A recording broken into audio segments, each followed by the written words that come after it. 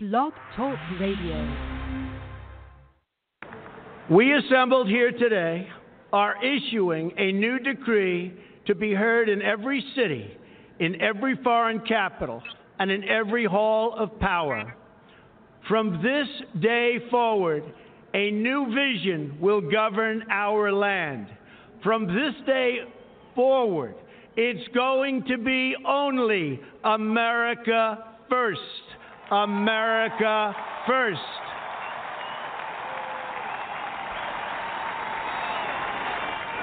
Every decision on trade, on taxes, on immigration, on foreign affairs will be made to benefit American workers and American families. We must protect our borders from the ravages of other countries making our products, stealing our companies, and destroying our jobs.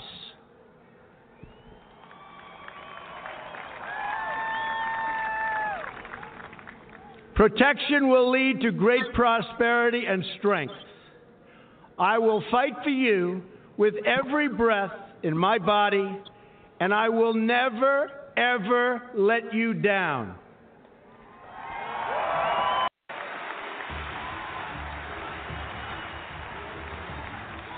I am your voice. So to every parent who dreams for their child, and every child who dreams for their future, I say these words to you tonight. I am with you, I will fight for you, and I will win for you.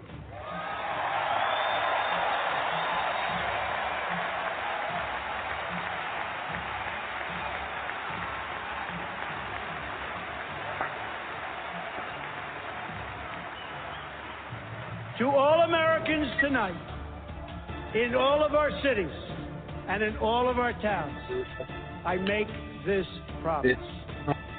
We will make America strong again.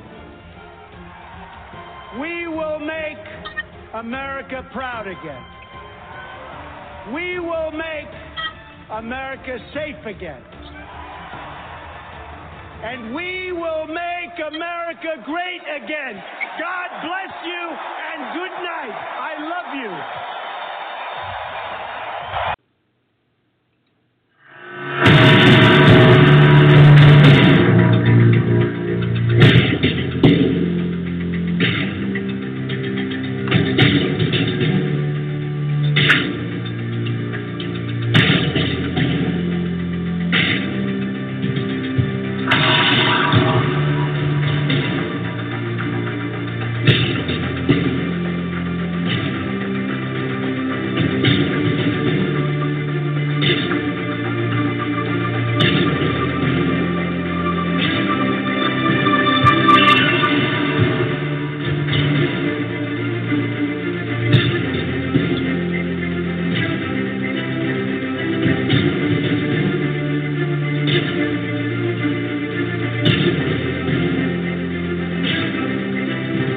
You are entering the Rory Sauter Show, home of America's Man of the Hour and home of America's biggest Trump supporters.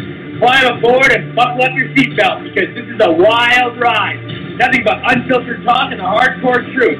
Mega, mega, mega.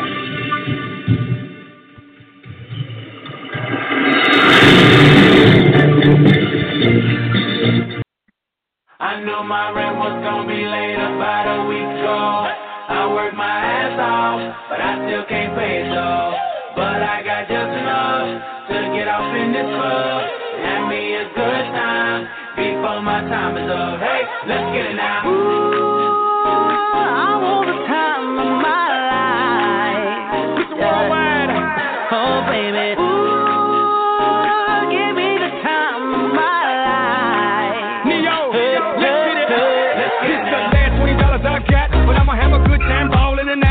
Bartender, Atlanta, some sides, cause I'ma get loose tonight. She's on fire, she's so hot, I'm no liar. She burned up the spot. Look like Mariah. I take another shot. Hold her, drop it like it's hot. Dirty talk, dirty dance. She a freaky girl, and I'm a freaky man. She on the rebound. Broke up with an ex, and I'm like Rodman, ready on deck. I told her wanna ride out, and she said yes. We didn't go to church, but I got I knew my rent was gonna be late about a week ago. I worked my ass off, but I still can't pay it though. But I got just enough to get off in this club and me a good time before my time is up. Hey, let's get it now.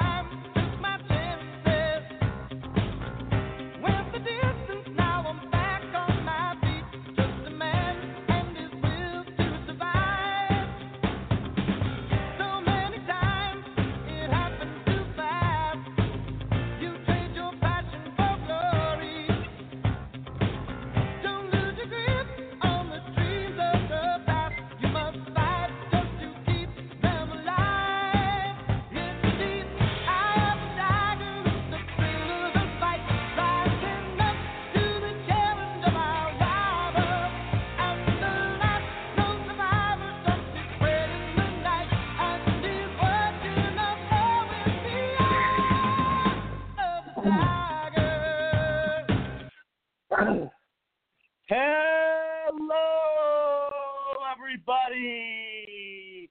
This is Rory Sauter. Thank you for listening to the Rory Sauter Show.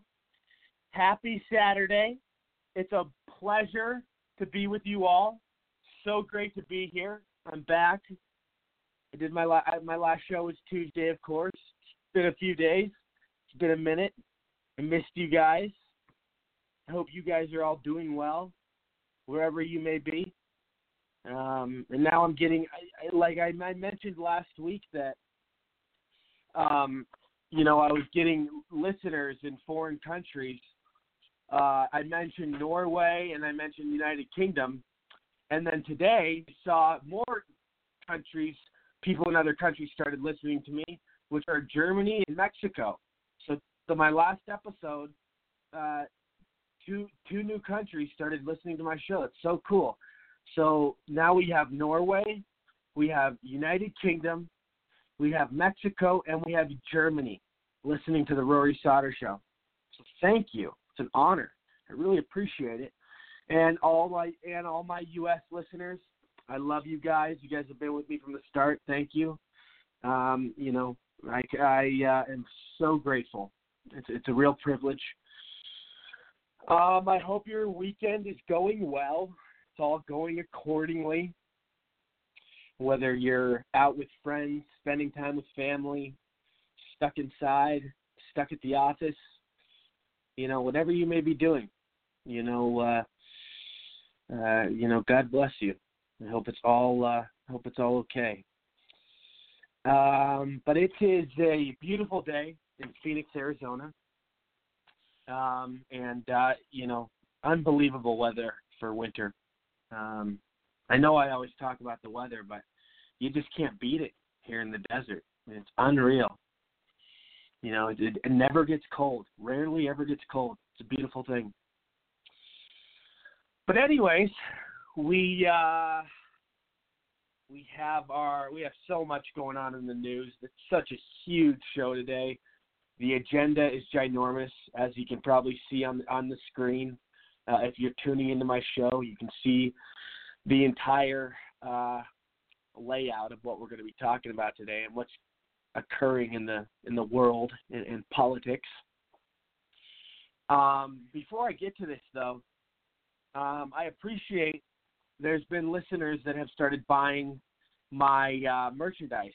I have custom-made Donald Trump merchandise and clothing in my Making Christianity Great Again Facebook store, as well as my Make Tech Great Again Facebook page and Shopify store. There's a bunch of different, for people that don't know, there's a bunch of customized Donald Trump apparel, T-shirts, all that good stuff, lots of merchandise, and it's all authentic, all good stuff. And recently I've had listeners started buying it, so I want to say, thank you for that. I appreciate that.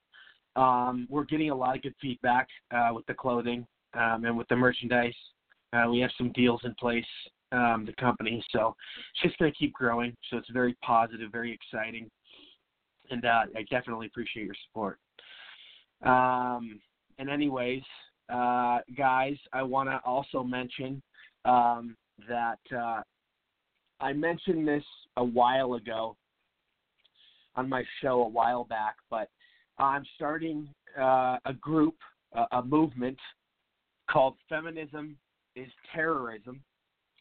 And basically what it entails is it's going to completely debunk and, we're going to basically go after and, feminists and get in front of them and tell them what they're doing is wrong and, make them, feel stupid. Like, we're going to take over. I already have donations coming in. It's already going to be this whole movement.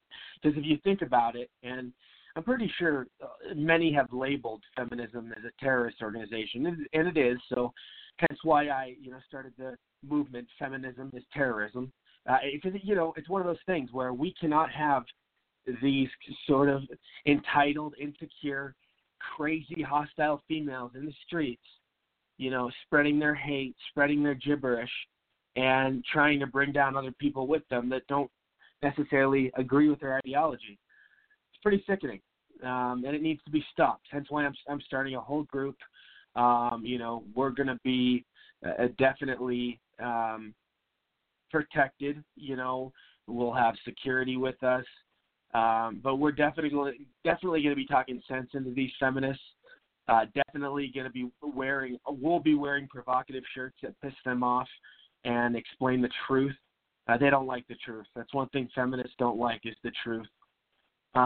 So, it's one of those things that it's really going to come to light. It's really going to be an exciting venture that, will be a thing all over the United States.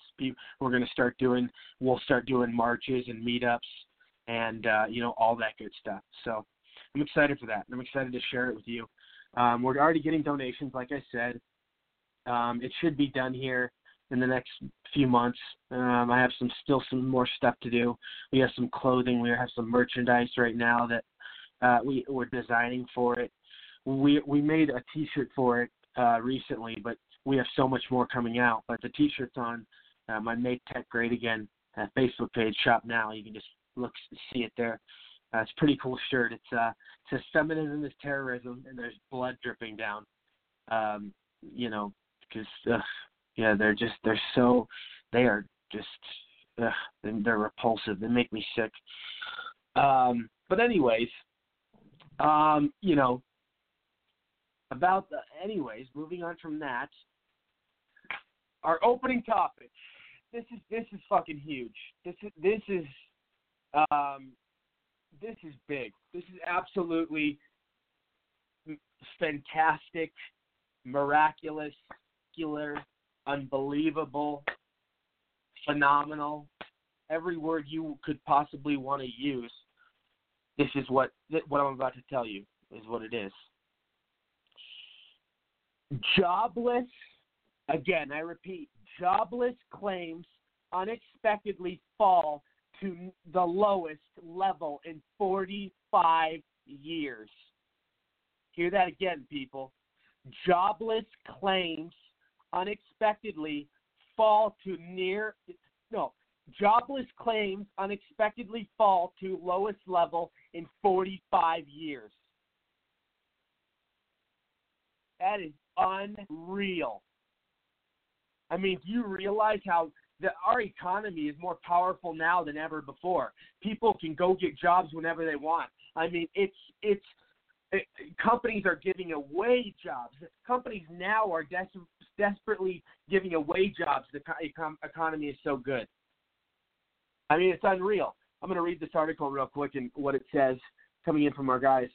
Fewer Americans than expected filed for unemployment benefits last week, pushing jobless claims down to their lowest level in nearly 45 years. Initial claims for unemployment benefits fell by 9,000 to a seasonally adjusted 221,000.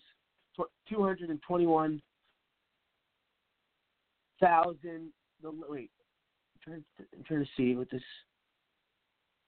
adjusted. Initial claims for unemployment benefits fell by 9,000 to a seasonally adjusted 121,000. The labor market said Thursday that put jobless claims near that 216,000 level hit in January, the lowest level since January 1973. And I repeat, that put jobless claims near that 216,000 level hit in January, the lowest level since January 1973. In 45 years. That's unbelievable. Economists had been forecasting a rise in claims to 232,000. So, wow. Unbelievable. The 4-week moving average of claims, which is a more stable measure of employment, also fell. It declined by 10,000 to 224,500, the lowest level since March 1973. Wow. Employment in earlier weeks and continued to collect last week dropped 33,000 to 1.92 million. The labor market appears to be at its strongest in decades, but there are signs that last week's reports of wage growth may have been wow, unbelievable. And it's all because of the tax bonus, all because of the tax reform. Unreal.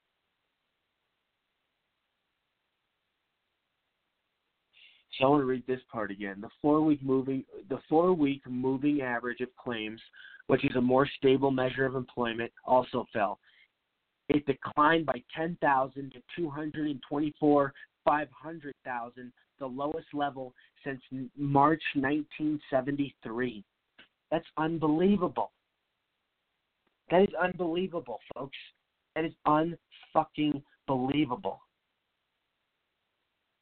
No other president has done what President Trump has done. President Trump, this is all President Trump. Do you realize President Trump had to cut 800 Obama regulations in order to get this perfect economy? Obama was the worst ever for the economy. And look what Trump did in 1 year. He got unemployment to a 45-year low.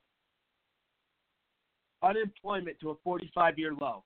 This is the best unemployment stance we've seen since 1973. 1973, people. Unfucking believable. I mean, there's money everywhere. People are spending money left and right now. The market is the hottest it's ever been. Is the most powerful it's ever been. Is the most enthusiastic it's ever been. Consumer optimism is at an all-time high. Think about that. Consumer optimism is at an all-time high. People want to spend. People want to buy. Now's the time to buy. People feel financially protected in this economy. And you know what happens when people feel financially protected and they're liking what's going on in the economy? They spend more. They make investments. And they gain. And that puts more money back in the economy. It keeps businesses moving. Businesses are loving all of this right now. Every business is loving this. Think about all the tax cuts and bonuses that are going out to employees from these largest companies. I'll give you an example. I mean, I've mentioned so many companies that have given tax bonuses on my show before because it's been going on for the last couple of weeks and months. But just for an example, this past week, as an update, Best Buy gave their employees all tax bonuses, all of them, of $1,000 tax bonuses and a bunch of other benefits. And just this past week, Chipotle, one of the biggest companies, gave all of their employees huge bonuses and huge benefits because of Trump's tax reform. I mean, this is amazing. I mean, this just is. There's so much economic freedom. There's so much economic opportunity. It's all here. It's all visible. It's all in front of us. And the excitement is so there. You've got to love the excitement, people. You have got to love the excitement. In 1 year, Trump did this. In 1 year, he made this perfect. Miracle man. He's the closest thing to God as it gets. He's a machine. He's a robot. He sleeps 5 hours a night, and he's back up working for the American people and making deals for us and doing great stuff like this. Amazing. Alrighty. Another big article came out this week. Food stamp enrollment drops by 4 million in 1 month. I repeat, food stamp enrollment drops by 4 million in 1 month. That is unfucking believable. It goes down that. I mean, we've never seen this with Obama in 1 month. Obama would be having 12 to 15 million on food stamps a month. Now it's dropping by 4 million a month. But Obama always had the food stamp enrollment going up, going up, going up. Obama's whole motive was to keep food stamps going and wasting taxpayers' money. But now we're doing the right thing. President Trump is not letting these people take advantage anymore of the welfare system. And the economy is so good, people can go out and get jobs and, make a good living for themselves, and that's what's happening. But this is unbelievable. Food stamp enrollment drops by 4 million in 1 month. In 1 month. I'm going to read part of the article. This is unreal. 4 million people dropped off the food stamp rolls in 1 month, according to the latest numbers on food stamp enrollment from the U.S. Department of Agriculture. Jesus. And like I said, when Obama was in office, the food stamp number would be tripling every month, of people getting more of it every month. It would never be going down under Obama. It would always be going up. I mean, which was a disgrace to our taxpayers.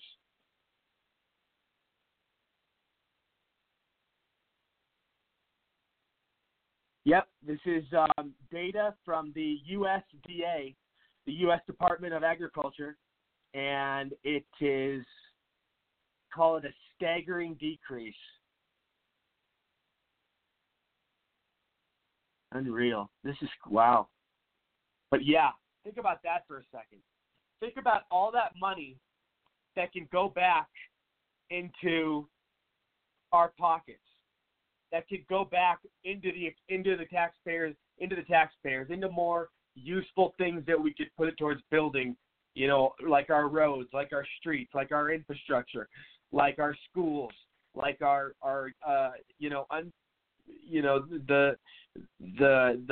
neighborhoods that don't have the best privileges, just the people that are less fortunate, the homeless, different organizations.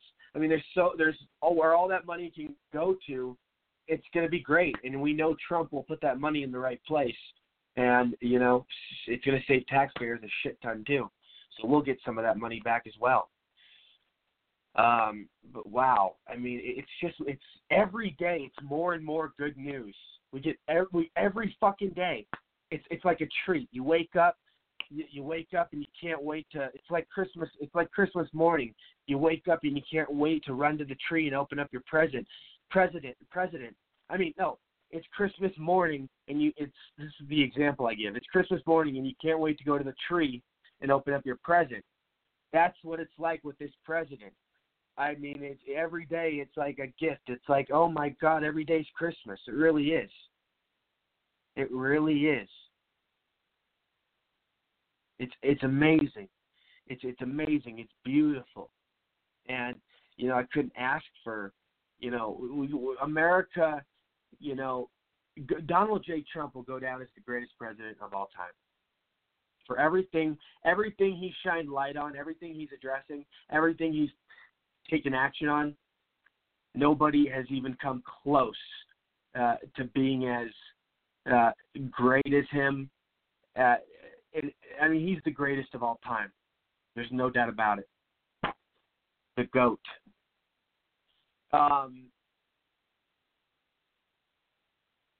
So the latest FBI texts, this is a big story going on. The latest FBI texts show that Barack Hussein Osama lied about spying on President Donald J. Trump's campaign.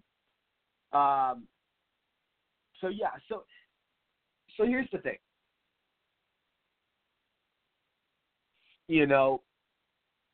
Obama, for the longest time, we know this, was told in interviews that he has nothing to do with the FBI's investigations.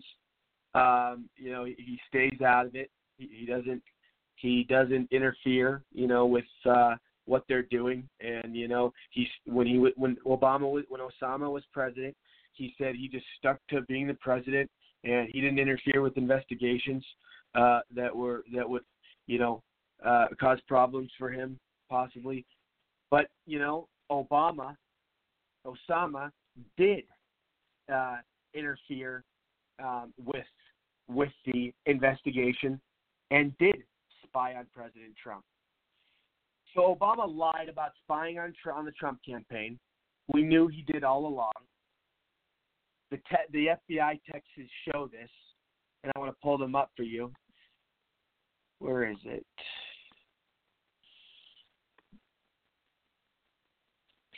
Okay, here it is. The latest round of released texts between FBI agents Peter Stork and Lisa Page reveal that then President Obama wanted to know, quote unquote, everything about the investigation into Hillary Clinton's secret email server reports Fox News. Page and Stork, who were engaged in an extramarital affair, exchanged the text on September 2nd, 2016. The text reads, POTUS wants to know everything we are doing. This is written within the context of disgraced former FBI Director James Comey wanting to prepare talking points to give Obama. Theaters say this text raises questions about Obama's personal involvement in the Clintons' email investigation. The whole idea of an FBI director preparing talking points for the president on such a sensitive issue is bound to raise questions. So, too, Obama's apparent involvement in an ongoing investigation directly involving one of his former cabinet members and possible successor. More, however, this news is directly contradicts what Obama told the public. Like I said, he lied. This is what he said, quote unquote, I do not talk to FBI directors about pending investigations. I guarantee that there's no political influence in any investigation, Obama said then, reports the Daily Mail's David Martikos. Stork and Page are the high-ranking FBI agents who despised Trump and exchanged thousands of text messages, some of which have already been made public. Incredibly, Both were part of Robert Mueller's special counsel investigation against Trump until it was revealed that they have exchanged texts that not only trashed the president, but talked of an insurance policy should he win the election. Wow.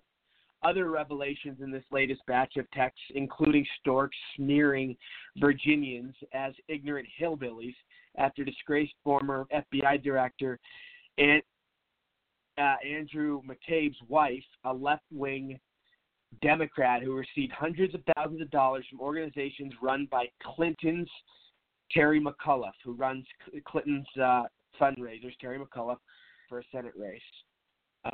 Wait, let me read this again.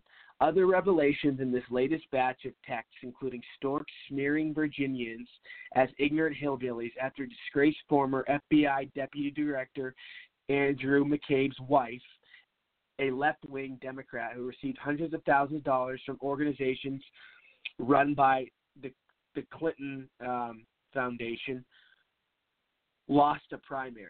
Okay, so she got donated money, like I talked about before on my show, and then, yeah, we remember she lost. Not Hillary, but Andrew McCabe's wife, that Hillary donated a bunch of money to. While his wife received this money from McAuliffe, who works for the Clinton Foundation, McCabe was overseeing the investigation into Hillary Clinton's secret email server. Disappointing, but look at the district map. Loudon is being gentrified, but it's still largely ignorant hillbilly. Stork's November 2015 text reads, which I'll read this again. This is quote-unquote what Stork says in his text. Disappointing, but look at the district map. Loudon is being gentrified, but it's still largely ignorant hillbilly. Stork's November 2015 text reads the day after he lost. The irony of Stork misspelling hillbillies is worth noting. Yes, he did. Fox News also obtained text written by Stork in the immediate aftermath of Trump's president victory. Quote unquote, oh my God, this is fucking terrifying, he wrote to his paramour.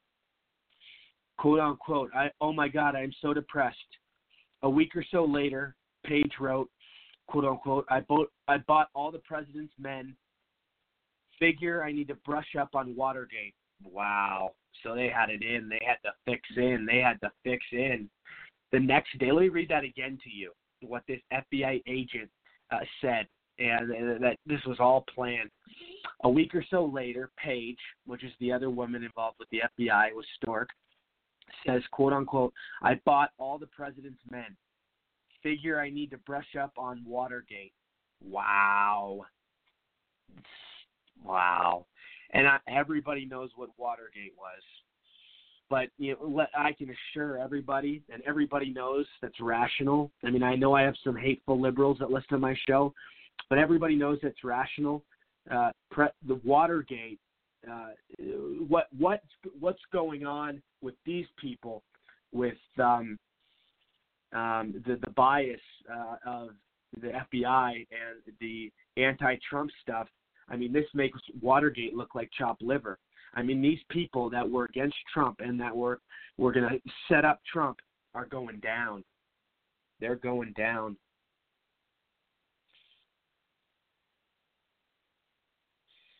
Wow. And then another text says, the next day, November 14th, Page texted something saying, God being here makes me angry. Lots of highfalutin national security talk. Meanwhile, we have our task ahead of us, quote unquote.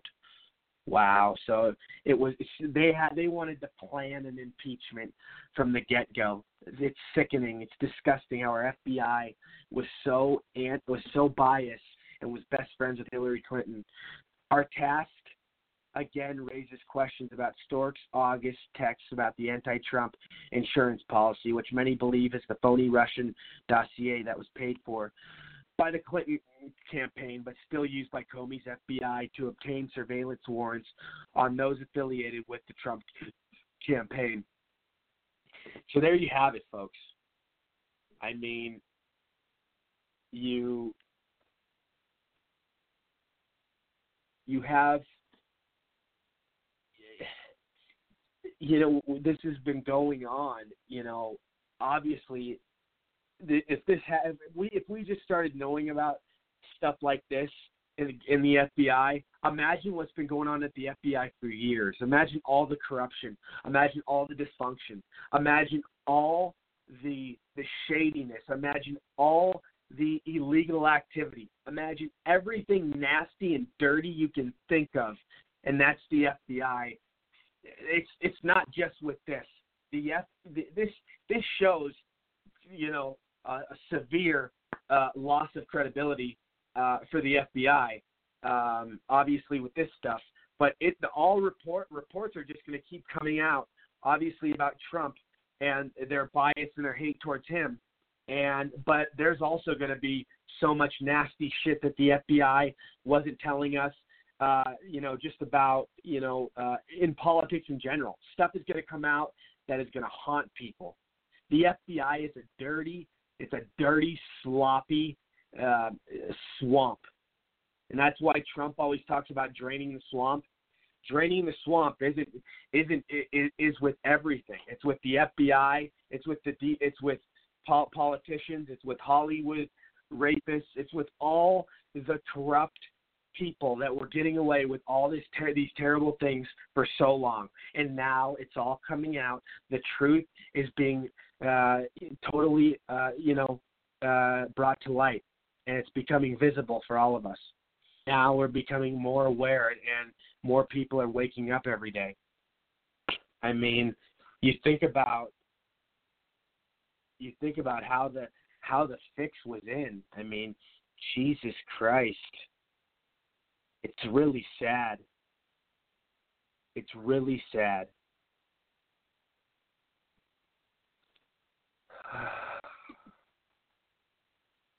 Now, here's a story that came out the other day, and I talked about it a little bit on my Twitter, which you can follow me on Twitter, Rory, at Sauter Rory. Again, that's at Sauter Rory on Twitter. It's just my last name and then my first name. So, John McCain's associate received the Trump hoax dossier directly from Fusion GPS prior to FBI handoff. God, this senile fucking fuck was behind it the whole fucking time. This old piece of traitor shit, rhino, liberal, fucking, this John McCain is the epitome of, he's a scum. He's as scum as I wish he would fucking die already. He does not belong in the Senate. He was a traitor in the war. He betrayed the American people to give the foreigners tips. He left his own men for his own gain.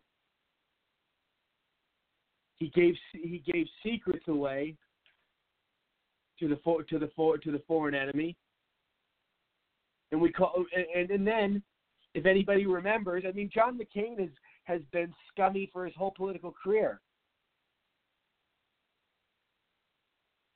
And it pisses me off. And we all know, because of this, John McCain received the fake dossier, and we know McCain was behind this somewhat, along with the Democrats, along with other people, directly. But McCain got it, sounds like, directly, because Fusion GPS is the ones that first had it. So it sounds like McCain was the first person to receive this report. So McCain was the guy that was never for Trump. He wanted Trump out of there before Trump even came in. McCain's bitter. McCain's ugly. He's corrupt. He's crooked. He's as two-faced as it gets. He's backstabbing. He wants amnesty for everyone. He wants open borders. He takes orders from George Soros. He takes money from George Soros. He takes money from dirty people in the Middle East. He's been involved in several financial scandals in Arizona throughout the years that he got away with. The list goes on about John McCain. He's not a war hero either. Trump was right when he said that. John McCain is not a war hero. John McCain was a traitor in war. He gave up his own people, John McCain. But I'm gonna go into this real quick. John McCain Fusion GPS deal. David J. Kramer, a former State Department official and a longtime associate of John McCain, received a copy of the infamous, largely discredited 35-page dossier on President Donald Trump directly from the controversial Fusion GPS political opposition research firm, according to a report in the Washington Post. Kramer obtained the dossier from Fusion GPS after McCain expressed interest in the document, according to the report. McCain then reportedly passed the dossier directly to FBI Director James Comey. The new details mark the clearest indication yet that McCain may have known that the dossier originated with Fusion GPS, meaning that he may have knowingly passed on political opposition research to the FBI. Of course he did. Until now, it has not been clear whether McCain was aware of the facts of the dossier when he delivered the unsubstantiated document to Comey. It is still not clear whether McCain knew that Fusion GPS anti-Trump work resulting in the dossier was funded by Hillary Clinton's 2016 presidential campaign and the Democratic National Committee via the Perkins Coie law firm. McCain has not responded to multiple Breitbart News requests seeking comment on the matter. The details, hold on one second.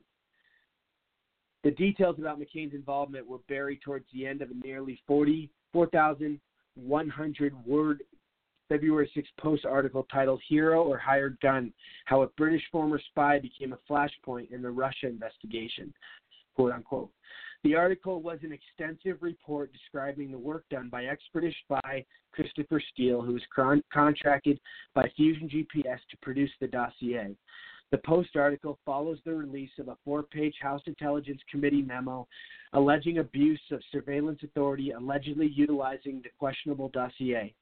According to the Post, Steele originally sought out Sir Andrew Wood, a former British ambassador to Moscow and friend of Steele, for advice prior to the election concerning his alleged research into Trump. In mid-November, following Trump's victory, Wood reportedly turned to Steele to discuss whether additional steps were necessary to ensure the U.S. government was aware of Steele's charges about Trump and Russia. Wood said that he then reached out to Kramer, who was known for his close ties to McCain, according to the Post.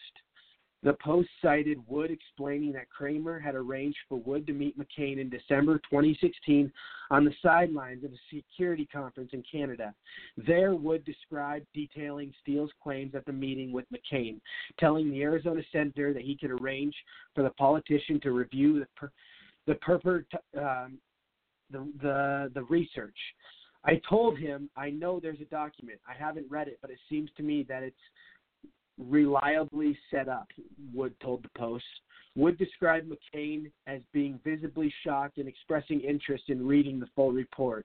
10 days after the Canada meeting, Kramer met Steele at Heathrow Airport in London and then went to Steele's home where the McCain associate spent several hours reviewing the dossier claims, according to people familiar with the events who spoke to the Post.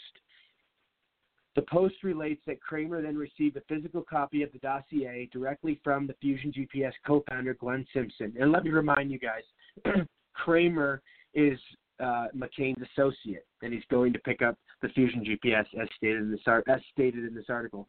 Back in Washington, Kramer received a copy of the dossier from Simpson and completed the handoff to McCain.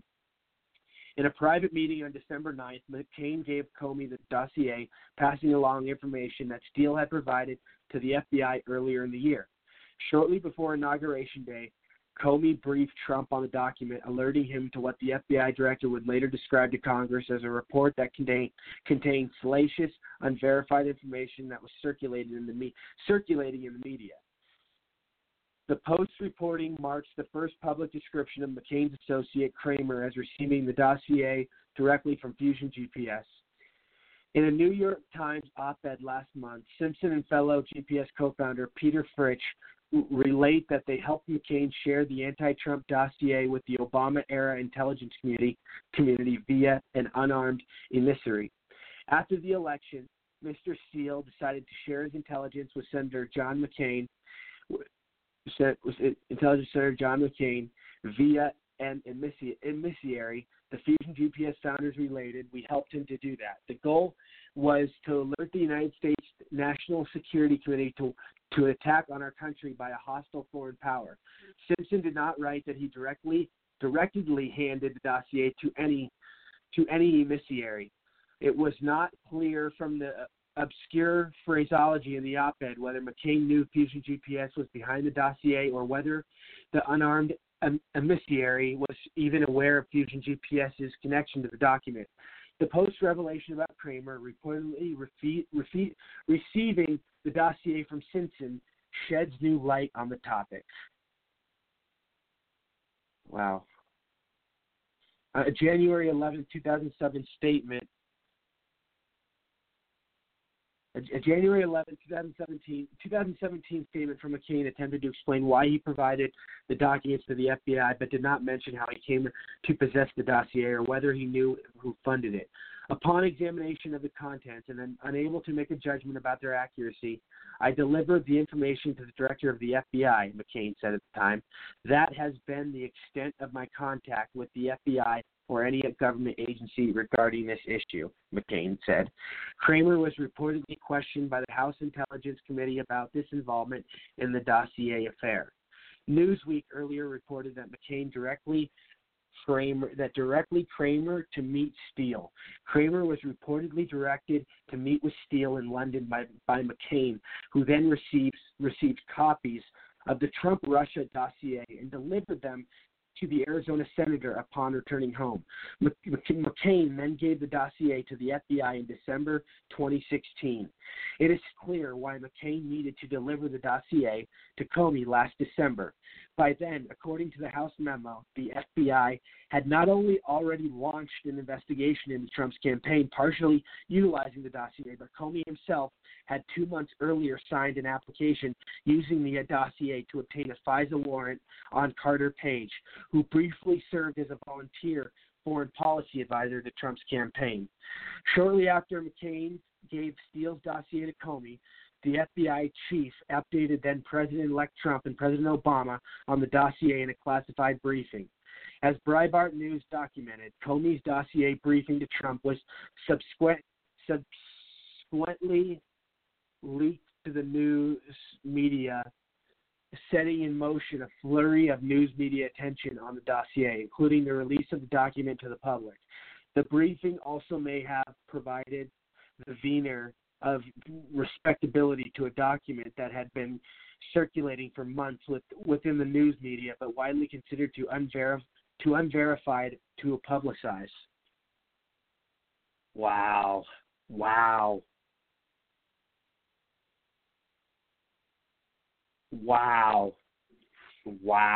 So McCain was behind this all along.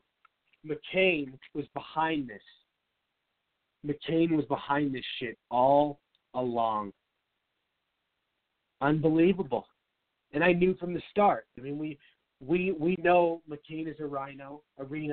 We know he takes orders from George Soros. We know he doesn't stand for conservative values. There's no way. It's an absolute disgrace. Sickening.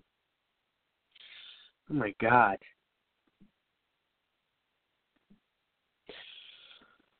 So, I mean, you know, it's one of those things that McCain needs to be put in jail.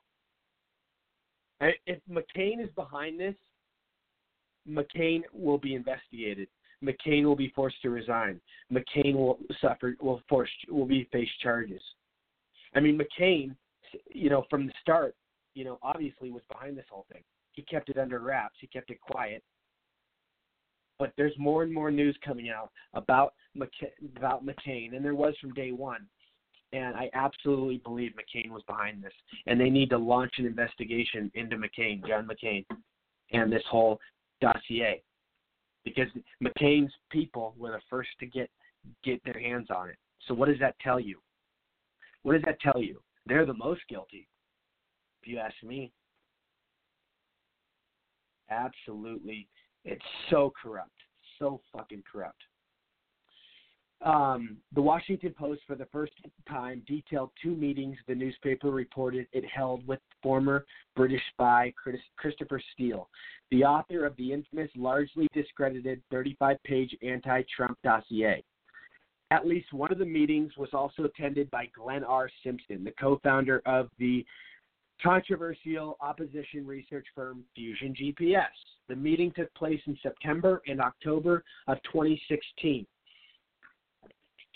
The Post wrote that it, quote-unquote, made efforts to independently confirm Steele's information at the time, but was unable to corroborate his specific findings and did not publish stories based on the material. The first meeting was held in the Post's D.C. headquarters in late September 2016, in the run-up to the presidential election less than 2 months later. The Post related, as Steele sat down in a 7th-floor conference room at the Post downtown Washington headquarters in late September 2016, he looked out at the bustling newsroom with obvious discomfort. "Don't you have any meeting space without glass walls?" the longtime intelligence officer asked. Who is Christopher Steele? He asked that, very nervous. On that September day, Steele talked for almost 2 hours. Wow. Occasionally interrupted by Simpson, who was in attendance. The Post reported it held a second session with Steele in October 2016 and agreed to keep the meeting off the record. The Post agreed to keep the session off the record because of the sensitivity of the material, but it is now reporting the existence of the visit and the subsequent one in October. The subsequent one in October, although not was discussed because they have been referenced in court documents. Hold on 1 second, guys. I was having a connection issue. Around the same time, Steele also met with other news organizations, including the New York Times, the New Yorker, and Yahoo News, according to court filings. In an article published on September 23, 2016, Yahoo chief investigative correspondent Michael Isikoff reported that U.S. officials had received intelligence reports alleging that Carter Page had met with Igor Sechin, executive chairman of Russian energy corporate Rosneft, while in Moscow in July, a finding of Steele's research. Page has denied meeting with Sechin, but later acknowledged interacting with one of his deputies. The details about the newspaper's 2 meetings with Steele were contained within a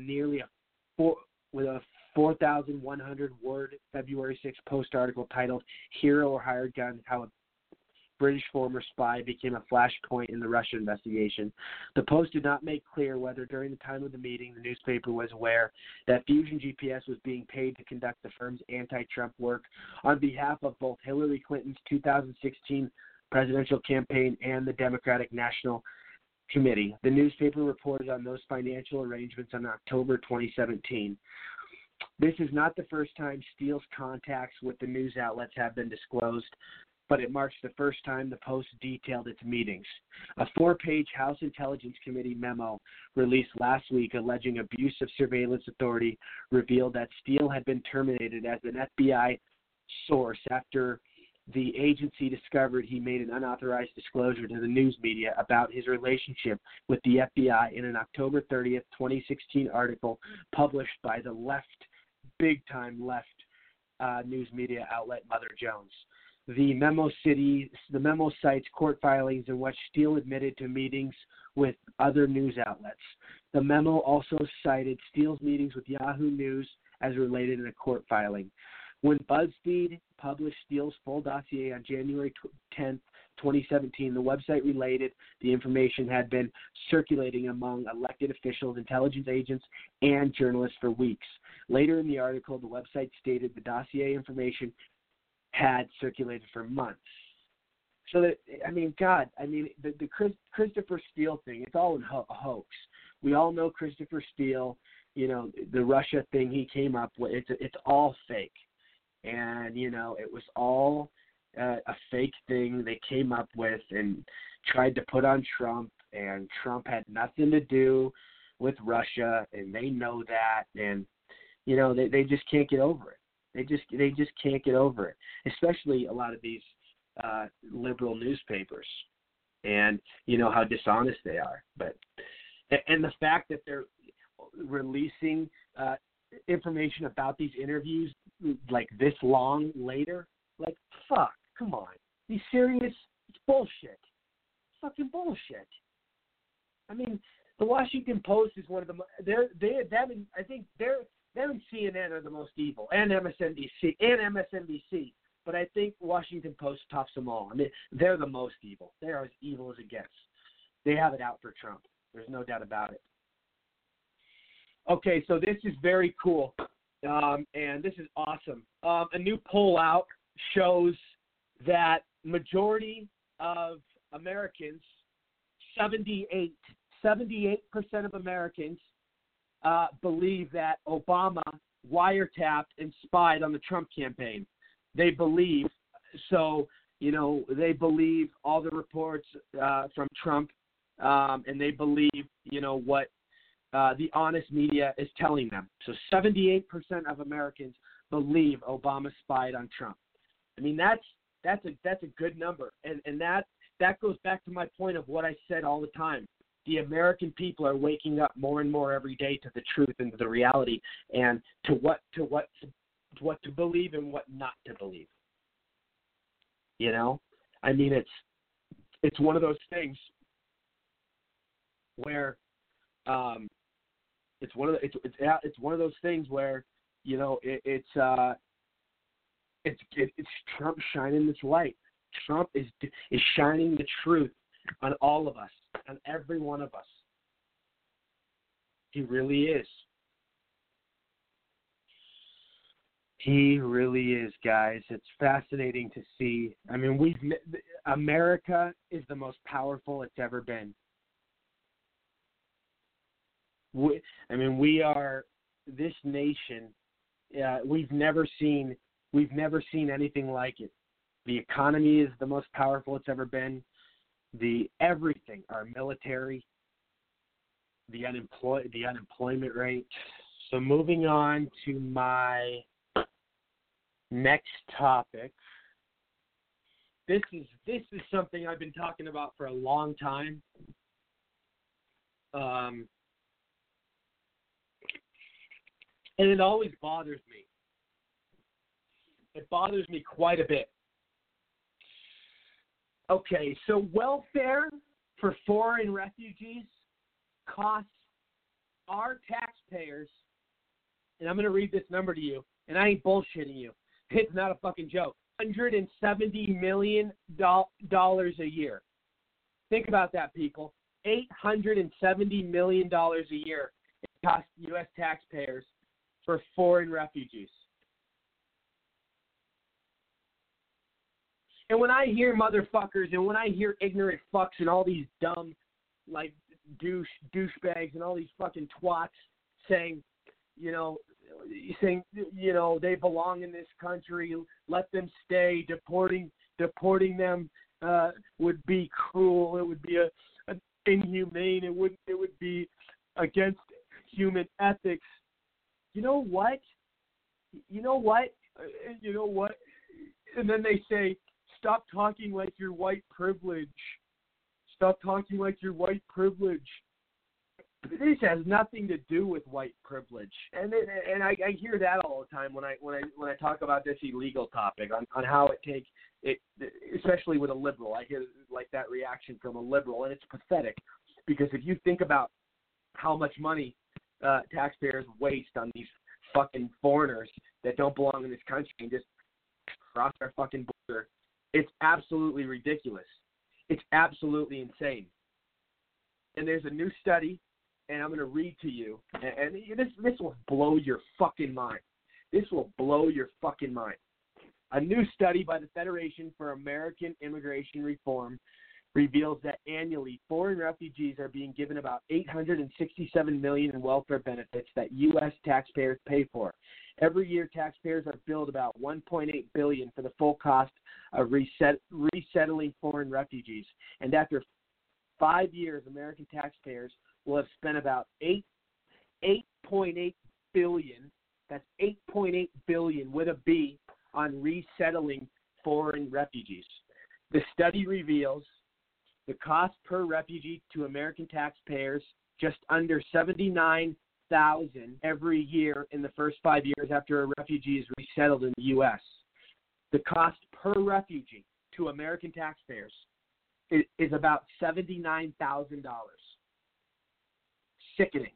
In 2016, the State Department spent nearly $545 million to process and resettle refugees, including $140 million on transportation costs. $140 million on transportation costs. Of the $1.8 billion with a B in resettlement costs, $867 billion with a B was spent on welfare alone. Sickening. In their first 5 years, approximately 54% of all refugees will hold jobs that pay less than $11 an hour. And it doesn't really benefit to our economy that well. I mean, $71 million will be spent to educate refugees and asylum seekers, a majority of which will be paid by state and local governments. Jesus. Over 5 years, an estimated 15.7% of all refugees will need housing assistance, which is roughly $7,600 per household. That was in 2014, so you can only imagine it went up. That specific fact. In 2016, former President Osama, in 2016, former President Osama's last year in office, the U.S. admitted more Muslim refugees to the country than ever before in history. That year, nearly 40,000 Muslim refugees were placed in the U.S., as noted by the Pew Research Center. Again, that's Pew Research Center, and they are a very reliable research database. And I'm going to read this too. Since 1980, the U.S. has admitted more than 3.5 million foreign refugees, with nearly 100,000 refugees living in 2016 under former President Obama. President Trump, a critic of mass resettling foreign refugees throughout the U.S., lowered the number of refugees admitted to the country, reducing the annual flow of refugees by 70% in his first year in office, as Breitbart News reported. Yep, I remember talking about this on my show a while back, but yep, Trump decreased entrance of refugees. He lowered the number of refugees admitted to the country by 70%, lowered it by 70%. That's unbelievable.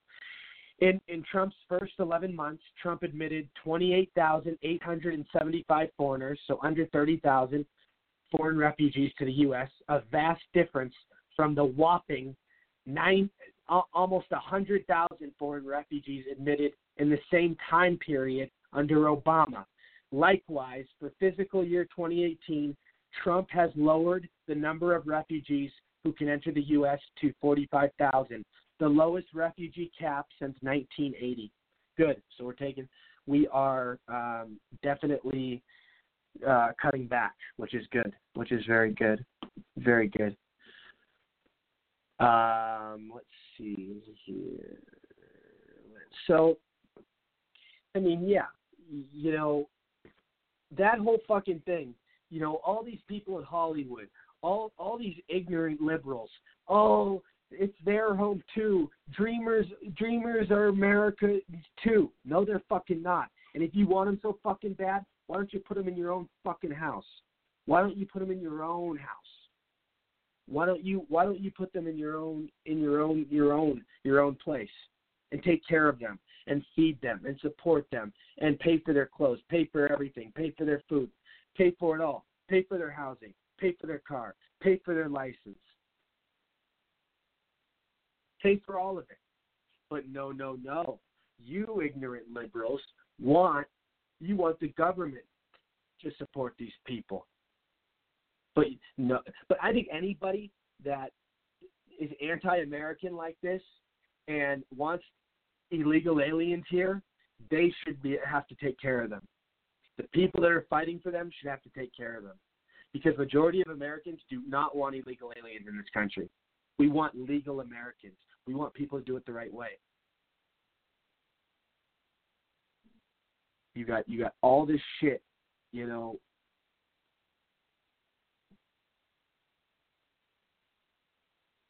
Jeez, and you know, here's the thing. Now DACA recipients are saying, this is hilarious, guys. You guys are gonna laugh at this. You guys are gonna laugh your fucking ass off. This is absolutely hysterical. But DACA recipients are now saying if amnesty fails, they'll self-deport. They're gonna self-deport themselves if amnesty fails. I want to read this to you real quick, and then I'm gonna play you a clip. Some illegal aliens shielded from deportation by the President Obama created deferred action for child, blah, blah, blah, blah, blah. Let me just read this to you.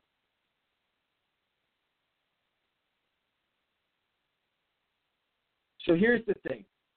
So DACA recipients now are saying if they don't get amnesty, they'll leave the country, which I don't believe in the first place. Where are they going to go? Mexico? Believe me, this is the greatest country on earth. This is the greatest country on earth. We get the greatest freedom. You can do anything in this country. Mexico and other countries, you can't do so much and have so much freedom and have the dream like you get in America. But anyways, a DACA amnesty would put more citizen children of illegal aliens, known as anchor babies, on federal welfare, while American taxpayers would be left with a potentially $26 billion with a B bill. So we would have to, I really hope Trump does not cave on the DACA amnesty, because taxpayers should not be stuck with this. And it's great if these people want to threaten to leave. Leave. You'd be doing us a favor. They're trying to do that so the Democrats, you know, the Democrats don't want to lose their fan base. So the Democrats will go, coddle them and say, no, don't leave. The DACA recipients right now are just playing with the Democrats, saying, if you don't get us a deal, we're leaving. And they're DACA's stomping their feet like little fucking children, and they're not even American citizens. And then we don't owe them shit. They're so fucking entitled, and they think that it's pathetic. It's pathetic. It's fucking pathetic. And you know what? When I hear all this stupid shit that comes out of these people's mouths, and they're going to theme parks to shut down theme parks and put up their signs that they belong here, save DACA, DACA is American, DACA kids are American kids, and all that stupid stuff. I mean, shut up, really, shut up. You had you had so much time to get legal, do it the right way, and you guys are a slap in the face to the hardworking people that do it the right way and sign up to become legal. Anyways, I want to play a very racist and ignorant clip that Nancy Pelosi said the other day. It's actually appallingly funny, and I could see how the liberals are so quick to say Republicans say things that are racist, but why don't we call out Nancy for this comment being racist, because it could damn well be classified as fucking racist. The way it sounds, you guys tell me if you guys think it's racist. But just listen to this, quote unquote. Her grandson came to her and said he wished he had brown skin. You can't make this shit up, folks. Clip 1, 2, 1, 2. I'm reminded of my own grandson. He had a very close friend whose name is Antonio, who's from Guatemala, and he has beautiful tan skin and beautiful brown eyes and the rest. And this was such a proud day for me because when my grandson blew out the candles on his cake, they said, "Did you make a wish?" And he said, "Yes, I made a wish." He said, "Well, what is your wish?" He said, "I wish I had brown skin and brown eyes like Antonio." So beautiful. So beautiful. The beauty is in the mix. I'm reminded of Can you believe that lady? The shit that comes out of her mouth? I mean, it's absolute, it's senile, it's insanity, it's complete foolishness. I mean, I know she has a Xanax addiction. I don't know how many she takes, but she was probably on a lot of them right there. I mean, can you that? And I want to ask. I want somebody to ask Nancy Pelosi. I believe that could be classified as racist. What she said, and she's lying. Her grandson never said that. And what kid wishes at a fucking table that has a certain color skin to be a different color skin? They wish. I mean, it's the biggest made up false bullshit story I think I've ever heard. Are you kidding me? You can't make this stuff up, people. Who says this kind of stuff? Nancy Pelosi. Jesus Christ. Oh yeah, and his friend Antonio. Yeah, I doubt. I mean, way to generalize a Hispanic, Nancy Pelosi. Way to generalize. That's like saying a black and saying Jamal. Like way to generalize, Nancy. Jesus Christ. So frustrating with the with the amnesty, with Pelosi, and Pelosi she gave an 8-hour speech on the podium in D.C. the other day. An 8-hour speech for illegal immigrants. She has never even given a speech longer than 5 minutes for American citizens. This is who the Democratic Party is. They take illegal immigrants before American citizens. Can you believe that, people? 8 hours defending illegal aliens has never spent longer than 5 minutes defending Americans. It's sick. It's sick. We should not have to live with these kind of people in our society.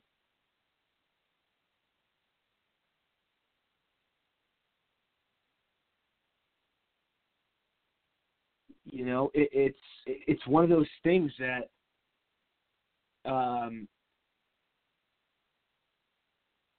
you can't you just can't you really can't. I mean, it's one of those things that we just have to let the Democrats keep playing their script. They have to play, they have their script. Let them keep making fools of themselves, because we're going to win big in the midterms. We're going to win huge in 2018 and in 2020. And with all these companies, like I said, you had Best Buy recently give all their employees bonuses and benefits. Chipotle, Apple, Comcast, Wells Fargo, Starbucks, Boeing, Amazon, all the big companies are the economy. I mean, all these signs, everything that's going on, the Republicans are in the best position. And it's statements like this. It's Democrats. The Democrats are desperate and are in a bad, terrible state when they have to defend illegals to keep their political base up and standing. So true. So true. So the Uranium One.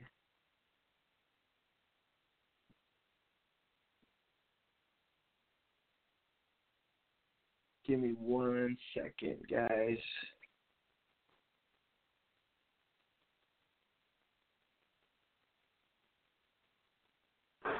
Alrighty, I'm gonna start taking some calls. I got Gianni on the line. Let's take the call from Gianni in New York. Gianni. Hi, how are you? Gianni from New York is on the line. How are you, Gianni? Doing great, man. Glad to be here again, man. It's awesome. You liking the show? Yeah, man. But towards the end, I kind of got sad and mad at the same time. The story you was telling about Nancy Pelosi's grandson, man. Did you see? You heard the clip, right? Yeah, I heard everything. Like I knew it happened. I'm just saying, like, it's so fucked up. It's. I mean, I don't know what to say. I mean, like, I think it's just typical Democrats, saying using the race card, And now I feel like they're using immigrants. Because, see, here's the thing.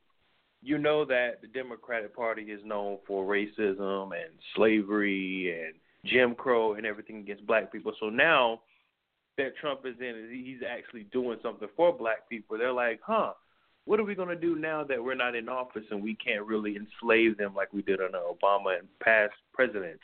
So now what we're going to do is we're going to do reverse racism. So now we want to try to get the black people and the immigrants and everybody on our side and the gay people on our side so we can point at the white people and say, oh, it's bad being white. So now they're using reverse. It's still racism. People think that, the Democrats are not racist anymore. That's not true. I mean, they're always playing this, even in college. They teach courses like white privilege and the effects of being white and white men, and it's just ridiculous to me. Yeah, no, absolutely. No, you're 100% right. And here's the thing that bothers me. When people say white privilege, what about all the poor fucking white people in our country? Are they white privilege? What I'm going to start saying brown and black privilege, like, because they're trying to use white privilege, like if somebody has money and is doing well in their life. Well, what about somebody brown that has money and doing well in their life, or somebody black that's doing well in their life? You know what I mean?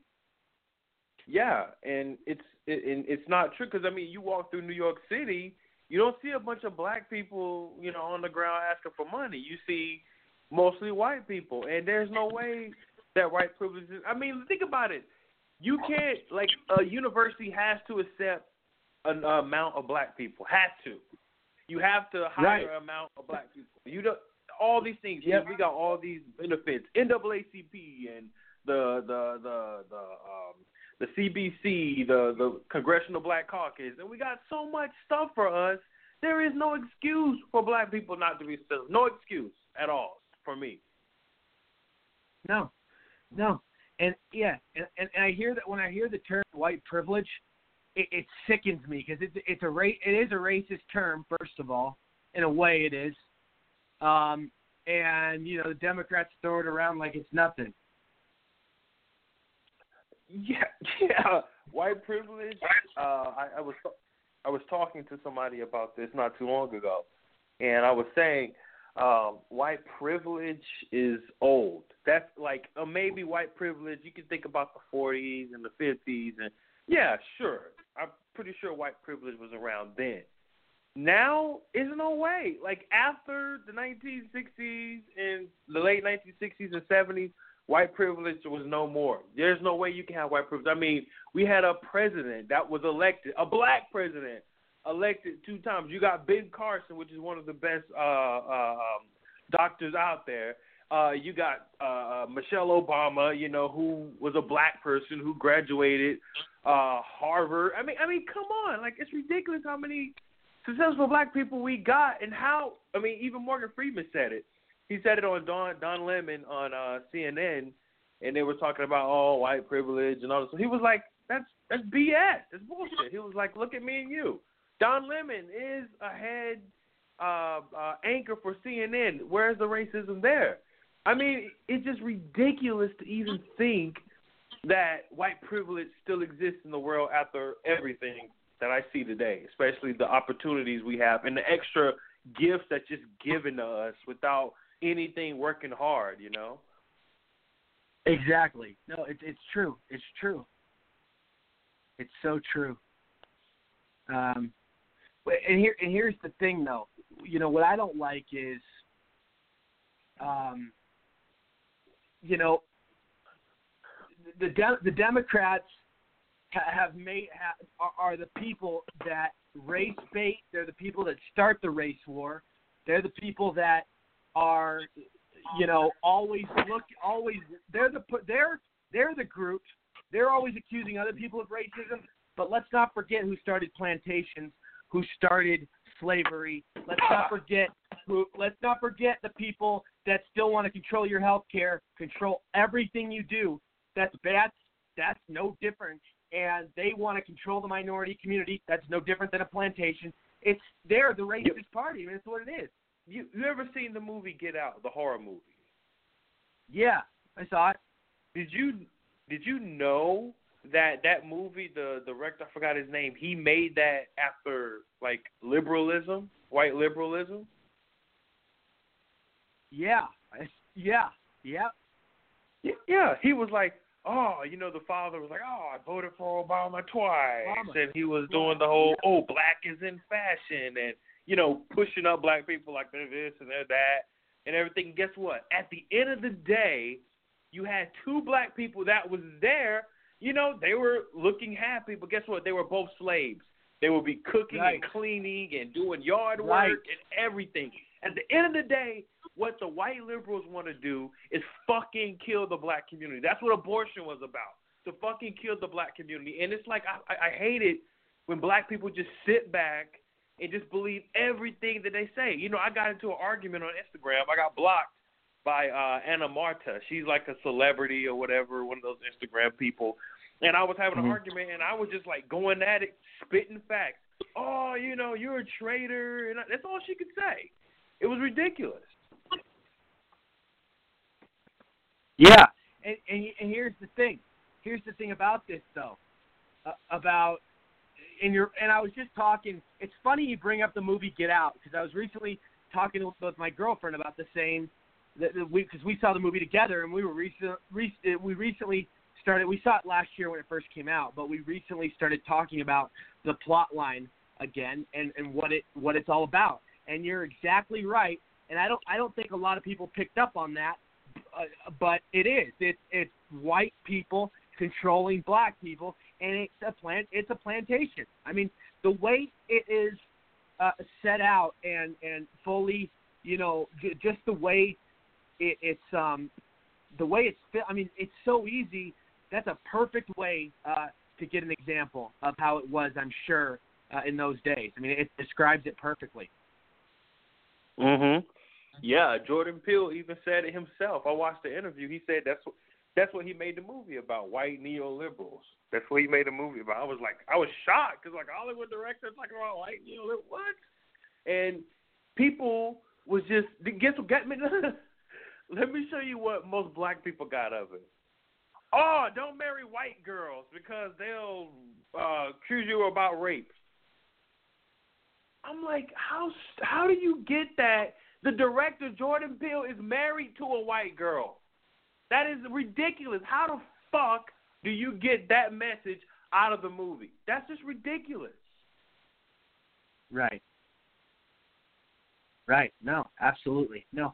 And yeah, and that movie is it totally, you know, it shows.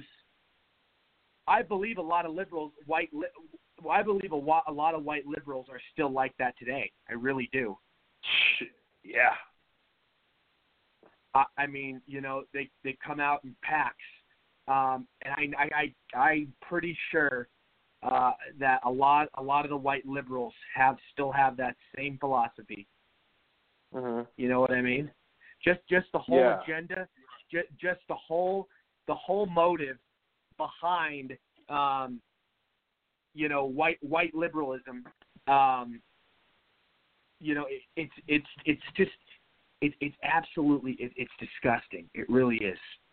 It's disgusting. Yeah, it's totally disgusting. And it's so anti-America too. It's so anti-America. And so, but going back to this white. Go ahead. Go ahead. What were you saying? Oh no, I was just saying it is. But going back to this whole white privilege, stupid thing. It's ridiculous.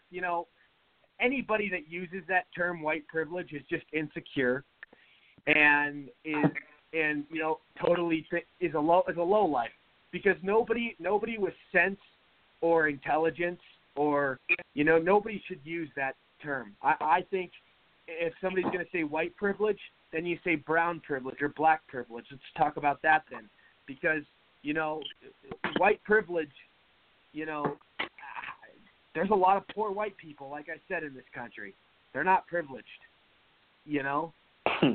Mhm. You know what I mean? Yeah, and I posted something on Facebook like last year. I was like, first, I don't see white people complaining about Asian privilege, because Asians are technically the most smartest people here. Then after you have white, you got Asians, then you have whites, then you got African people, which I said destroys the whole, they want to go against black people bullshit, because Africans are one of the most smartest people here in America. And that's what I'm like. The Africans that, of course, come here legally, of course, are some of the smartest people here in America. And I'm like, how can you complain about that? Like, the only people that use white privilege are lazy fucks, just to be honest.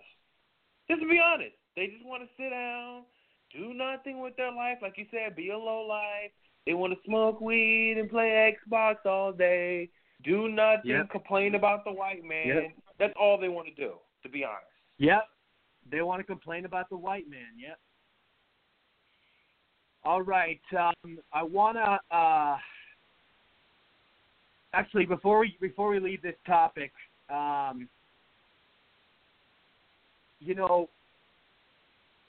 people,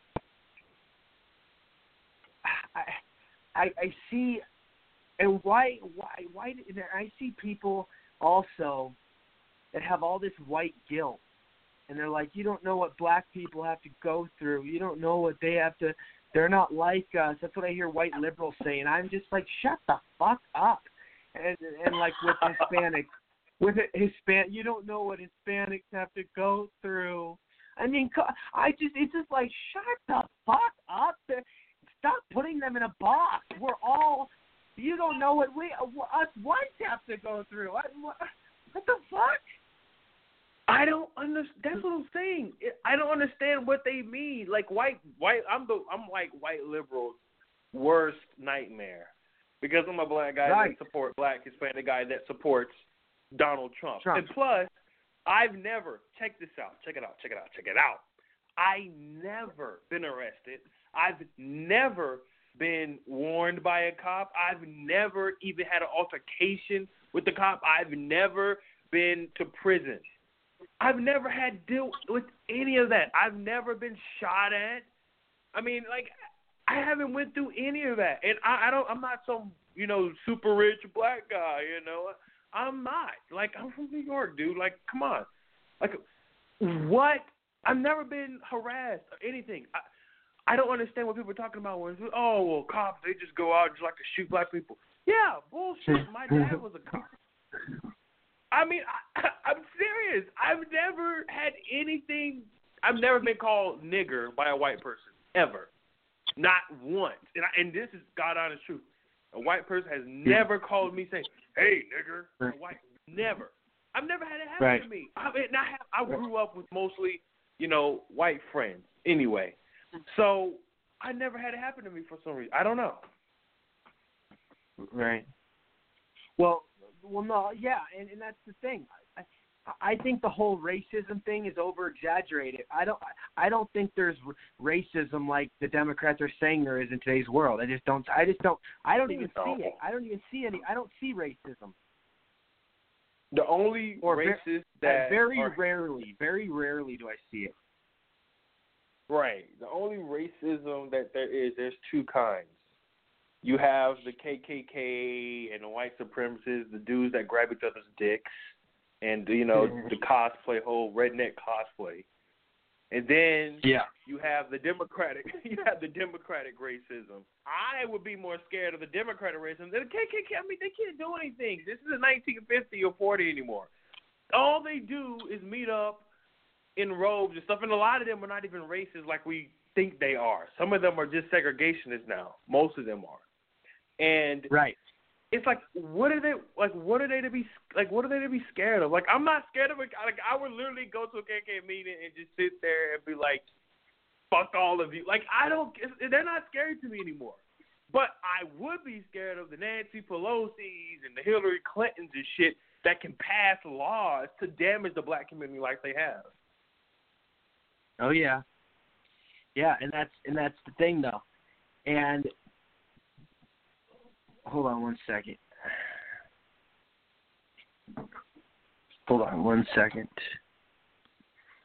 No, you're absolutely right. I'm going to move on topics, though, but here's a big story that we're going to talk about. An FBI informant told three congressional committees in a written statement that Moscow routed millions to America with the exception it would benefit Bill Clinton's charitable efforts as then Secretary of State Hillary Clinton pushed through a reset in U.S.-Russia relations, the Hills recently reported. The informant, Douglas Campbell, said in a statement, which was obtained by the Hill, that Russian nuclear executives told him Moscow hired American lobbying firm APCO worldwide because it would influence the Obama administration and specifically Hillary Clinton. Campbell testified, according to the Hill, that Russian nuclear officials told me at various times that they expect APCO to apply a portion of the $3 million annually lobbying fee it was receiving from the Russians to provide in-kind support for the Clintons' global initiative. The contract called for 4 payments of $750,000 over 12 months. APCO is expected to give assistance free of charge to the Clinton Global Initiative as part of their effort to create a favorable environment to ensure that Obama administration made affirmative decisions on everything from Uranium One to the U.S.-Russia Civilian Nuclear Cooperation Agreement. ACPO officials told The Hill that it supports the Clinton Global Initiative and its work with Russia. Where is it? Hold on a second. APCO officials told The Hill that its support for the Clinton Global Initiative and its work with Russia were not connected in any way and involved different divisions of the firm. They also said that their lobbying for Russia did not involve Uranium One, but instead focused on the regulatory issues aimed at helping Russia better compete for nuclear fuel contracts inside the United States. APCO Worldwide's activities involving clients' work on behalf of 10X and the Clinton Global Initiative were totally separate and unconnected in any way. APCO told The Hill in a statement, all actions on these two unconnected activities were appropriate, publicly documented from the outset and consistent with regulations and the law. Any assertion otherwise is false and unfounded. Clinton spokesman Nick Merrill, his testimony distracted. Yes, yesterday the committee made clear. So fuck. So this is just another bombshell report. Yeah. Jesus Christ. Jesus. I know that was a lot to chew on. I was like, oh my God, what? And what is this? What like article is this with? This is in Breitbart. A few hours ago. I'm going through it right now. My computer froze. Hold on one second.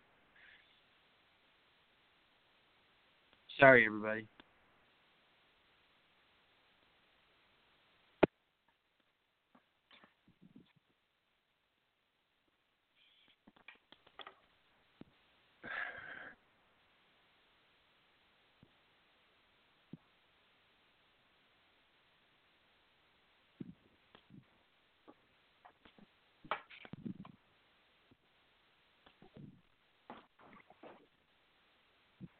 Okay, I am back.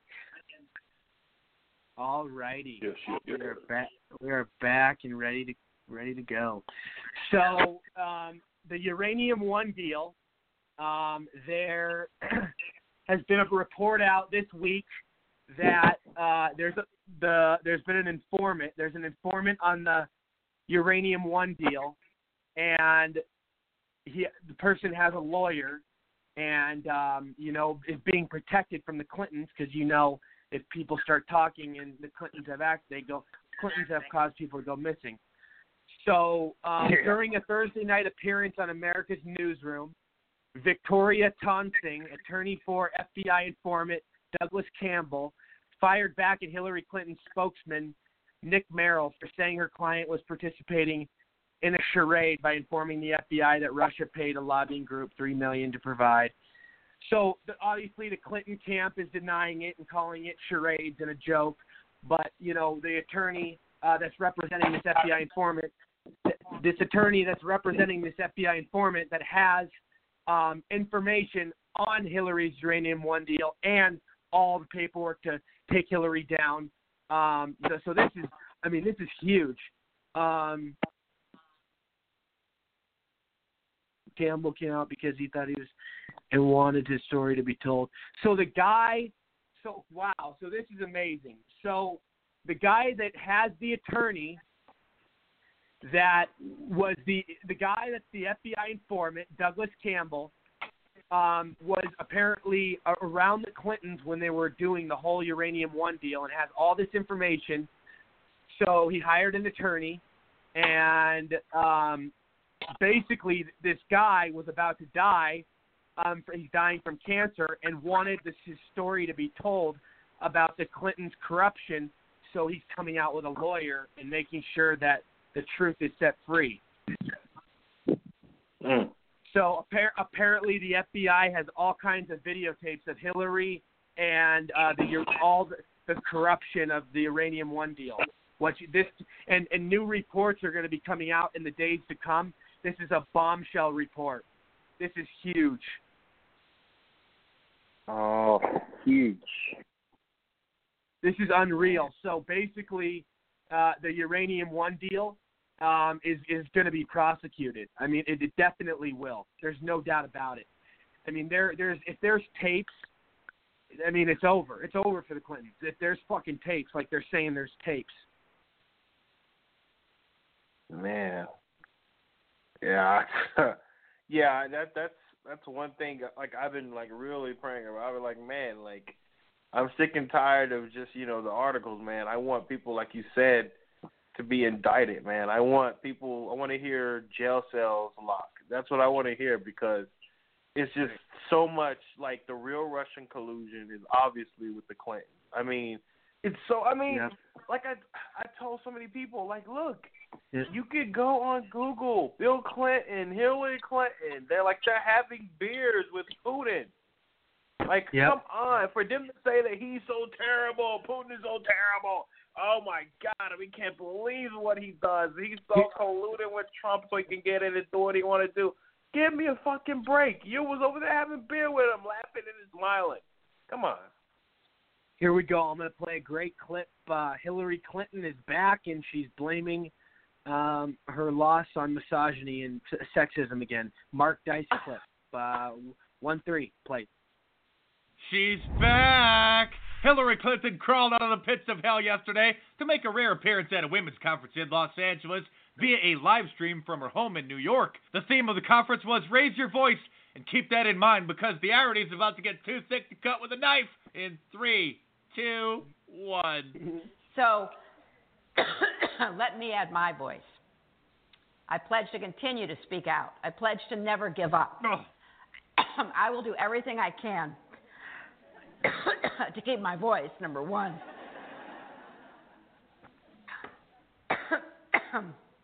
To advance the rights and opportunities of women. In the midst of this snowstorm, let's keep going. Thank you. This is really bringing back all kinds of memories of the final few months of the 2016 election, when we were all concerned about Hillary Clinton's failing health and all called a bunch of conspiracy theorists. Join me as we take a trip down memory lane as we go back to September 6th, 2016, as the Washington Post demanded that we stop talking about Hillary Clinton's health and said it was just fake news that she wasn't doing well. Our next stop is 5 days later, as Hillary Clinton was caught on tape completely collapsing after having left the 9/11 memorial early and literally being carried off by her staff.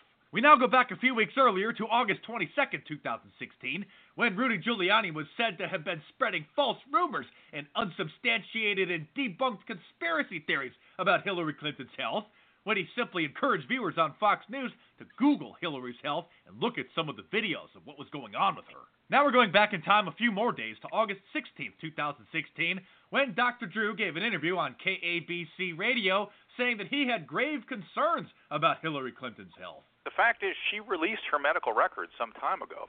And if you listen to my show last week, I just called a friend of mine, Dr. Robert Heisinger, who's an excellent internist pulmonologist, and we just dispassionately sat and evaluated the medical record that she had released.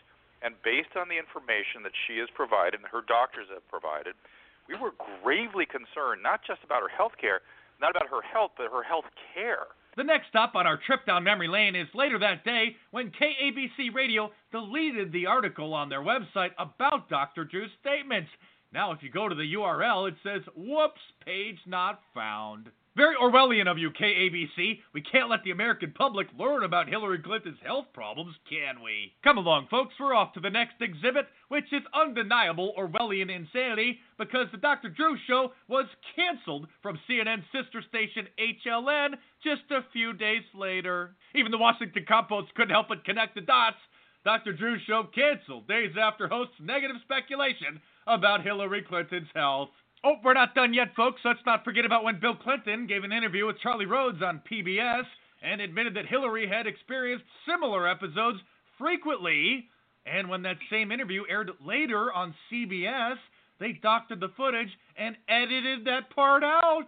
Everything's just fine. She'll be a great president. I'm sure of it. But we were the conspiracy theorists for putting together the obvious pieces of this puzzle and seeing the censorship and the suppression about the legitimate concerns for her health issues. I guess we were all wrong, guys, and just a bunch of Russian bots promoting fake news about Hillary's health because it turns out that she's perfectly fine. And speaking of Russian bots, hope you guys will check out my new Russian bot shirt available.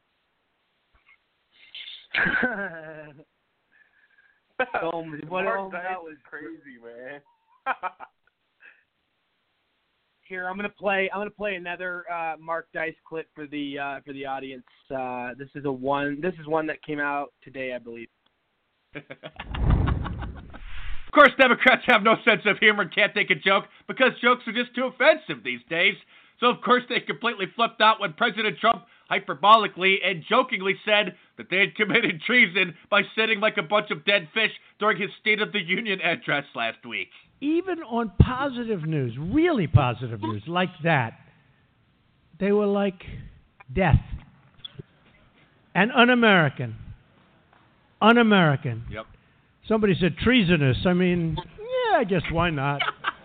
You know. Can we call that treason? Why not? Why not? I mean, they certainly didn't seem to love our country very much. But you look at that, and it's really very, very sad. Of course, they are un-American. Nancy Pelosi didn't move a muscle and just sat there like a propped-up corpse.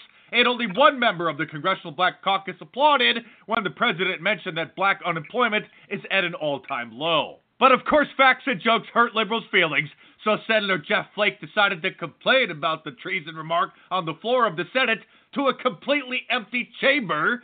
But of course, CNN, the Clown News Network, decided to air the speech to try to fan the flames of this non-existent fire. I have seen the president's most ardent defenders use the now weary argument that the president's comments were meant as a joke, just sarcasm. It was. Only tongue-in-cheek. Yes. But treason is not a punchline, Mr. President. The president said that the State of the Union address was meant to promote and encourage unity in government. Yes. Then why follow up less than a week later with this divisive and harmful rhetoric? Why did you guys just sit there scowling at him his whole speech while he was going over the amazing things that have been happening in this country? It's no wonder this clown's not seeking re-election because he sees the writing on the wall. So long, swamp scum! Since he was smiling and everyone was laughing when he said the Democrats were treasonous, you can admit that was just a joke, right, CNN? We're getting more North Korean every day in this country. I mean, yesterday the president says people who don't cheer are un-American and treasonous. Yes. And today we're going to start having big parades. Oh, no, not a parade. You mean the same parade that the Democrats are freaking out about, even though just a few years ago Chuck Schumer had this to say about the idea. Now, as military operations in Afghanistan draw to a close, there are calls for a ticker-tape parade to honor those who fought in the war on terror. After all, these men risked their lives to protect us. They experienced terrible trauma and tragedy along the way. Senator Charles Schumer is appealing to the Department of Defense for approval of a grand event up the Canyon of Heroes that would include military brass, color guards, military bands, and flyovers. It's still in the planning stages, but DoD officials say it's certainly not unprecedented. Oh, that's interesting, because President Trump just proposed that same idea, and all the Democrats are comparing him to Kim Jong-un. Mr. Schumer, you proposed a military parade a few years ago. What are your thoughts on this today? We are dealing with probably the most dangerous and worst man in the presidency we have ever had in the history of this nation. But we are going to win the fight. It looks like Joe Biden's getting bored in his retirement because he gave an interview to MSNBC about Trump's treason joke. What's your reaction, Joe? Joe? Wake up, Joe. Joe. Are you there, Joe? I wonder about his grasp of the role of any president. I wonder as to... I wonder if you just woke up from a nap, sir. Maybe you should go back to bed, Mr. Biden. I think this interview was a big mistake. Maybe MSLGB TV's Lawrence O'Donnell will give a rational explanation for this to his viewers.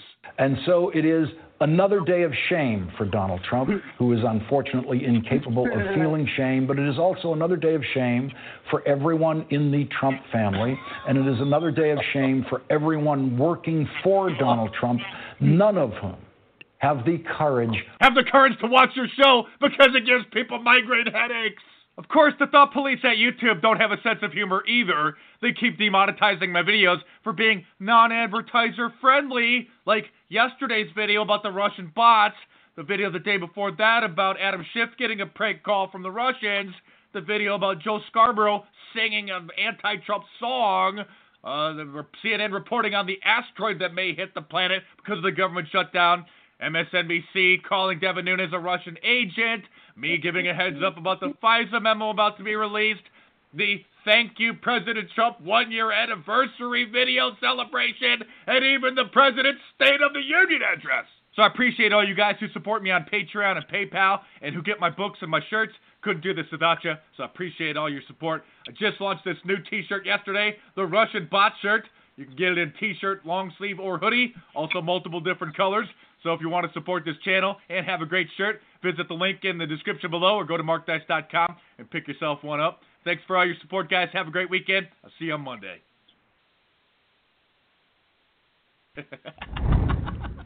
Of course, Democrats have no... Wow, that was fantastic. He's so hilarious, but he's so right. Yeah. Like he does those videos, those segments perfectly.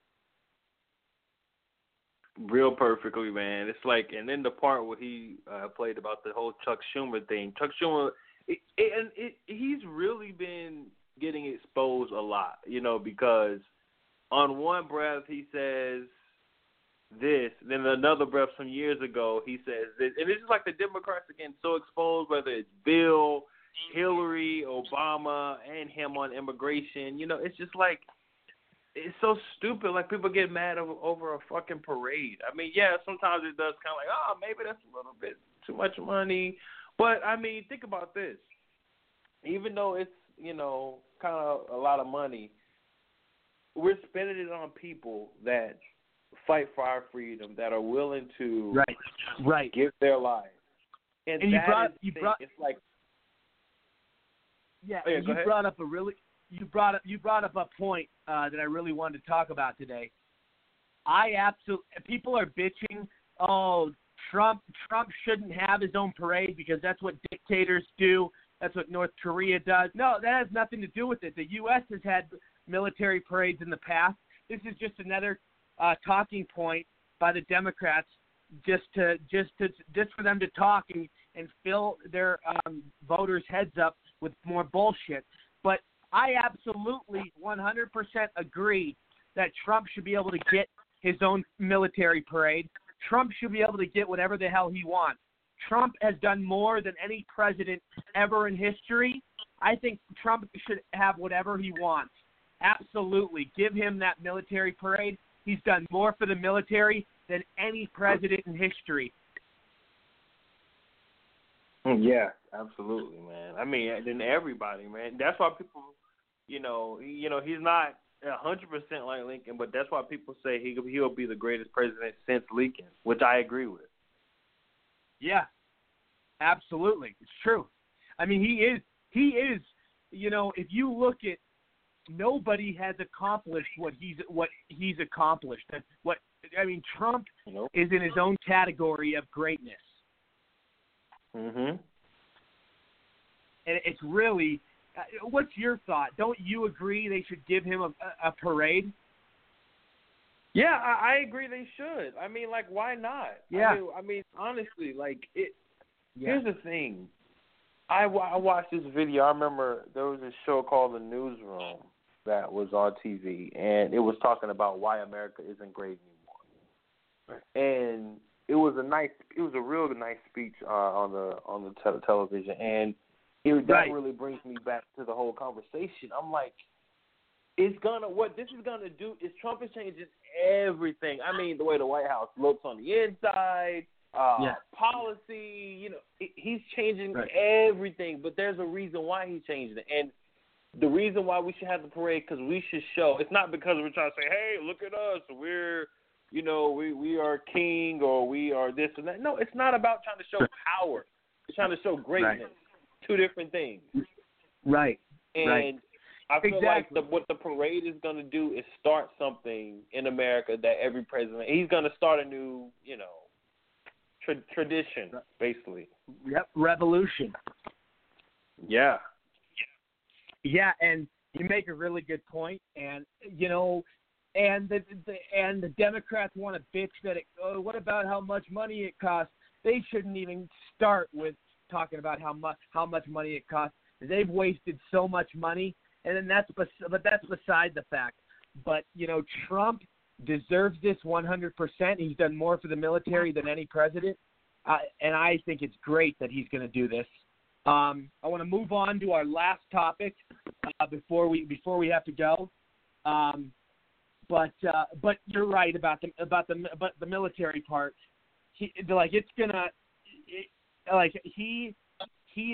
start a brand. I mean, this is gonna be a huge revolution. I mean, it's a huge revolution tradition. This military parade, and it's gonna create something so very special and something so amazing. In our country, it really is. Mhm. Really is. I feel it. Like, I get goosebumps. I'm being honest. Yeah. When I think about it, I get goosebumps. Yeah. And people try to say, "Oh, well, this looks like the rise of Hitler." Come on, this is gonna be so good, man. Like, I'm telling you, like, I'm so optimistic. I'm actually glad to get to the future, basically. Yep. Okay, last topic. We're running out of time, but last topic. So the movie The Black Panther came out this past week, and it didn't get the best reviews. And guess what Hollywood's blaming it on? Yeah, I think it's out. But and Hollywood, basically what happened is Black Panther got bad reviews, and now they're blaming it on racism. Because it's all black people. It's all black people. I thought Black Panther was coming out this Friday. But yeah, anyway, so the reviews, like, that racism, what? So based off the bad reviews, Hollywood's blaming racism because of the all black cast. and they're saying it's all due to racism. I mean, that's the bullshit we have in today's society. Is we have people making stupid comments, and that's just. I mean, it's such a thing to say and ignorant to blame it on racism. It has nothing to do with race.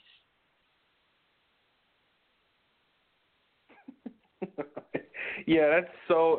To me, it's so ridiculous. You know, it's kind of like Black Panther should be a thing that shows you that, you know, the world is not racist anymore. I mean, like, think about this. I mean, in the movie, what I've been talking about, I was watching the interview of the guy, one of the guys that were in it, you know, and you gotta hurry up. Like, you got like 40 seconds. I got to wrap it up quickly because I'm on a timer. Well, yeah, in the movie, he talks about how, like, that it should empower Black people to understand, you know, that, you know, you can do anything in the world and that Hollywood is not all the way racist and, you know, things in that nature. This is all I pulled from it. Because I haven't seen the movie yet, so I don't know about it. Well, I'm definitely going to see it. We're definitely going to see it. And, yeah, I mean, it's such nonsense when and it's funny when they try to blame racism on the bad reviews. That's just hilarious. All right, Gianni, I'll let you go, man, and we'll talk soon. Thanks for being on the show. All right, next time. Take care, man. All right.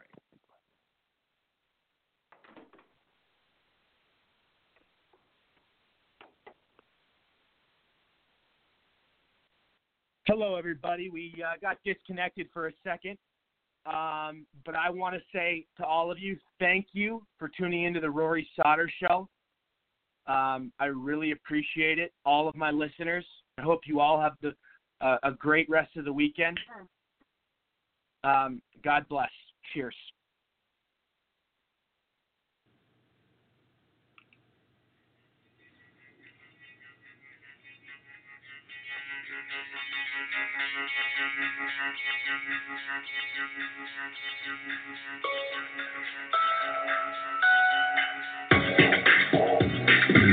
Hey guys, thank you for watching the Rory Sauter Show, home of America's Man of the Hour and home of America's biggest Trump supporter.